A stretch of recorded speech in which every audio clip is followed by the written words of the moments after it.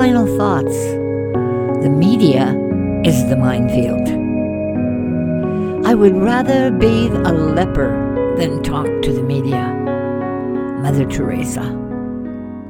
Of all 1,601 candidates in the Canadian election of 2008, I should have been the most prepared for a media storm. Before I ran for a seat in Parliament, I had worked in radio, newspapers, magazines, and television, and possessed of an entrepreneurial spirit and a will to turn my freelance income into a living wage, I had become an enthusiastic coach in the fine art of media relations. I was also a passionate advocate for media literacy education and the reform of corporate media. As I used to joke with my media skills clients, think of me as the former thief who is now teaching security. Much of my strength was that after a long career at the Canadian Broadcasting Corporation, I was self-employed. I could be totally candid with clients about the inner workings of the media because nobody could fire me. I was, in fact, a media lifer. I understood how things worked. For example, when Senator Sharon Carstairs told me that my media colleagues would love me as a political candidate, just look at the encouragement they heaped on Peter Kent, I knew she was out to lunch. The media loved Peter Kent. Indeed, he was authentic. He had corporate cred. He was one of the boys, spelled with a Z. Powerhouse publisher David Asper had appeared with him at his Thornhill nomination meeting. I was a woman from the wilderness, and worse, left-leaning. I knew I was on my own. I loved coaching the media wounded, usually people from a marginalized group seeking fair media access. Women, minorities, the working poor, the disabled. They were often people who had little money, were second-class consumers, and therefore of little interest to those who really run the media business, advertisers. My goal was to show my students how to make the media a more friendly place for the messages they wanted to get out there. I also worked with doctors, social workers, community organizers, church people, activists, and I counted Manitoba Liberal members of Parliament Anita Neville, Ray Simard, and Tina Keeper among my trainees. A peculiar requirement of my coaching sessions was that students be comfortably dressed. And that's because we began with the request that they break into groups and form a human sculpture. That sculpture would express their views about the media. They almost always created some form of wild beast, a multi-headed, dragon-like creature, usually with one of the actors hiding under a table or behind a chair. They unfailingly apologized to me for this unflattering tableau, but I saw it so often that I came to expect it. No, I would say to them, I assure you, you are too kind. It's much worse than what you have created here. Now, this was intended to break the ice with a laugh, but there was also some truth in that. When guiding other people through their media minefields, I could share stories I hoped would empower them to speak up. I often referred to my experience after a live radio interview on CBC St. John's morning show. My guest was the editor of Le Figaro, a prestigious French newspaper. He was a commanding presence, intimidating not just in his reputation, but in his manner. Inexperienced then, I had asked my questions with bated breath, fearful of contradiction. After our interview, the Great One leaned over and whispered, "Did I do all right?" Hiding a wide inner smile, I nodded that he did. "Don't worry," I told my students. "Even the mighty can be spooked by a microphone." During a visit to Winnipeg in 1982, Mother Theresa had given brief interviews. She was a tiny, wizened woman with a startling baritone voice. But even Mother Teresa's divine connections couldn't protect her from unpredictable media results. When I returned to my radio studio to pick up the recording of our interview, my technician, busy listening to a baseball game, confessed he had accidentally erased it. Erased Mother Teresa. No need to scold. He was a devout Christian, and the look on his pale face told me he thought he was going to hell for his blunder. I had learned a lot about the challenges media can present to anyone from observing the late, formidable Joyce Milgaard.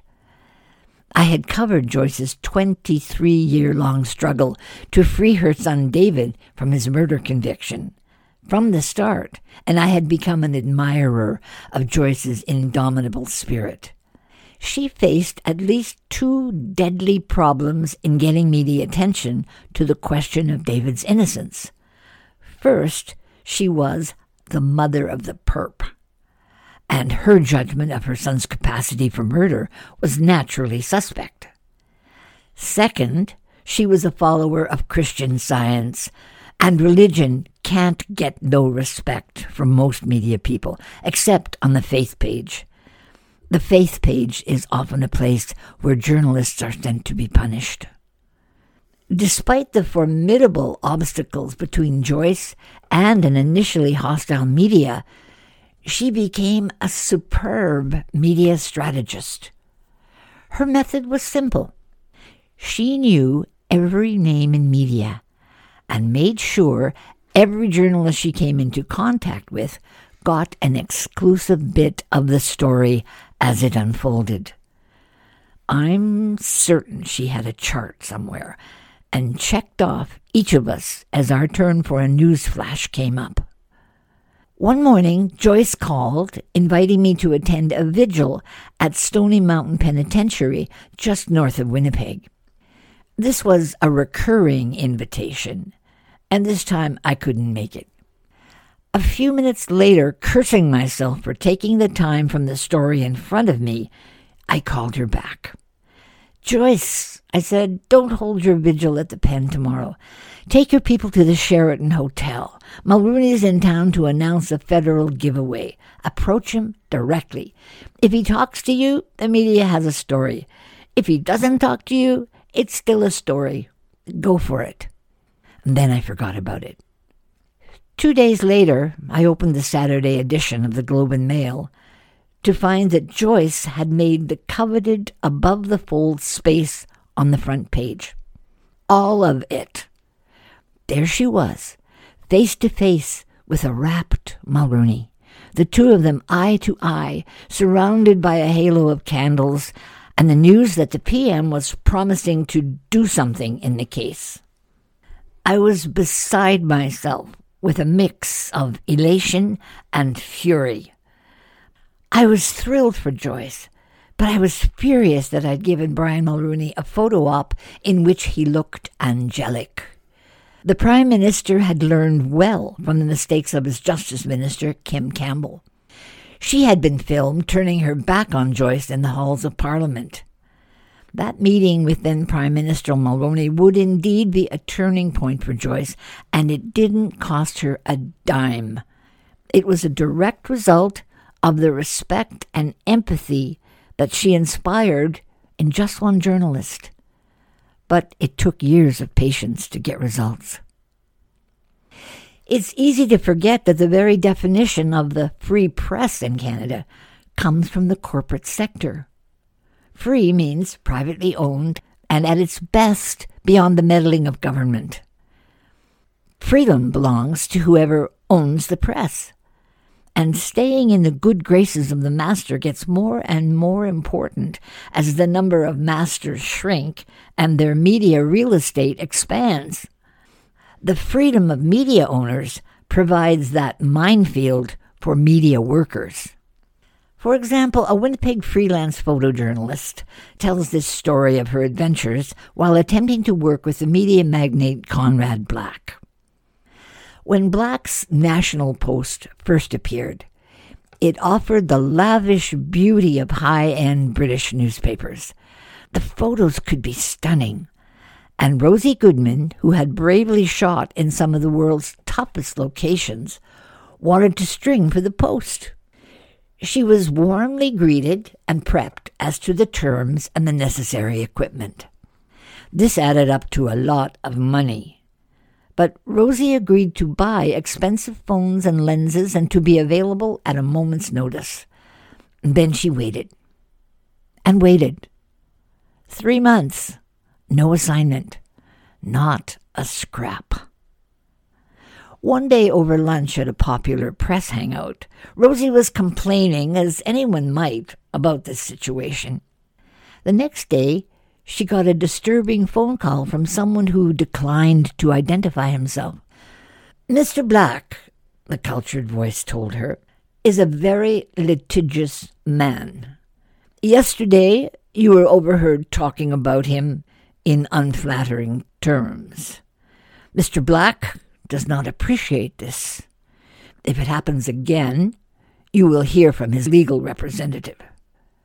Rosie anguished over her mystery call, though more quietly than before.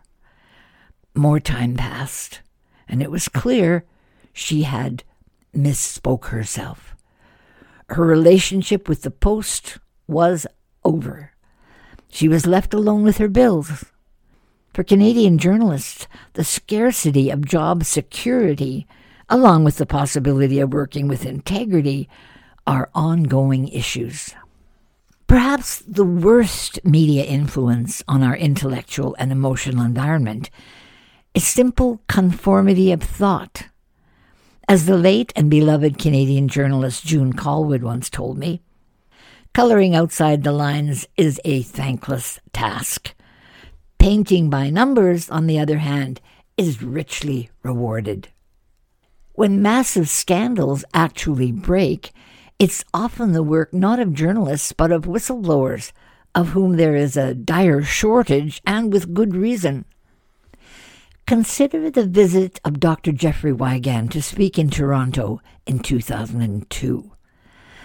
Wigand is the renegade chemist formerly of U.S. tobacco company Brown and Williamson.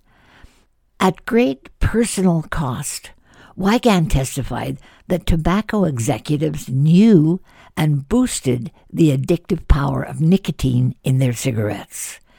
His privacy, his family, and his reputation as a scientist were badly abused by biased corporate media. Then, something like Humpty Dumpty, a few individual journalists, Lowell Bergman among them, put his life back together again. His story inspired international attention after filmmaker Michael Mann brought it to the big screen in 1999. That was the film The Insider, featuring actor Russell Crowe as Wigand. The day after Wigand's speech in Toronto, the National Post reported that the chemist got a standing ovation before he even opened his mouth. The gist of their report was, "What's the matter with these people in Toronto? Don't they know a rat fink when they see one?" Movies like The Insider, fiction, and journalism school encourage journalists to do heroic things, but their bosses, publishers, and editors frequently impose dramatically lower standards. Probably no case illustrates the dictum better, that in journalism no good reporter goes unpunished, better than the story of Winnipeg Free Press columnist Gordon Sinclair and Manitoba Native leader J.J. Harper. Harper was shot and killed by Winnipeg police in a scuffle in the city's core area in the bitter March of 1988. Things were following the normal course of events, a quick investigation, innocent police, when Sinclair stopped the story in its tracks. Sinclair read that a reporter from the Winnipeg Sun had visited the shooting scene and stumbled on what turned out to be Harper's broken, blood-spattered glasses. They were very near where Harper had fallen. Gordon wondered what else the police had missed at the crime scene, and he returned to it himself 2 days after the killing. He knocked on half a dozen neighborhood doors with 2 questions. Had they seen anything? No. Had the police asked them if they had seen anything? No. And with that, a far-reaching police cover-up was uncovered. A series of investigative columns followed, winning Sinclair a National Newspaper Award and the Manitoba Human Rights Journalism Award. He stayed on the police for the next 5 years, years marred by not too subtle mistreatment at the paper and by equally unsubtle police harassment. Ultimately, the Free Press cancelled his popular column and demoted him to assigned reporting. Sinclair fought it by filing a grievance, and 1 year later, management was compelled to reinstate him as columnist. Gordon Sinclair's courageous columns on the J.J. Harper shooting sparked Manitoba's Aboriginal Justice Inquiry, which investigated the broken relationship between the Indigenous population of Manitoba and the justice system. Its final report was published in 1991. Sinclair's work is what comes to mind when speaking of comforting the afflicted and afflicting the comfortable. He told his own story in his book, Cowboys and Indians, The Shooting of J.J. Harper, also 1999. Like Sinclair and many of my colleagues, I survived in this conflicted media culture, painfully conscious of its inadequacy, pointing them out and challenging them when it seemed possible. And then, as a candidate for Parliament and the object of a smear campaign in 2008, I tripped on the flaws and shortcomings of my profession. In spite of carrying decades of journalistic lessons with me into the election of 2008, my entry into the political arena was a sucker punch followed by a pratfall. The only possible redemption I could see was to apply journalistic values to these events. Tell the damn story. Well, I've told the damn story. Thank you for listening.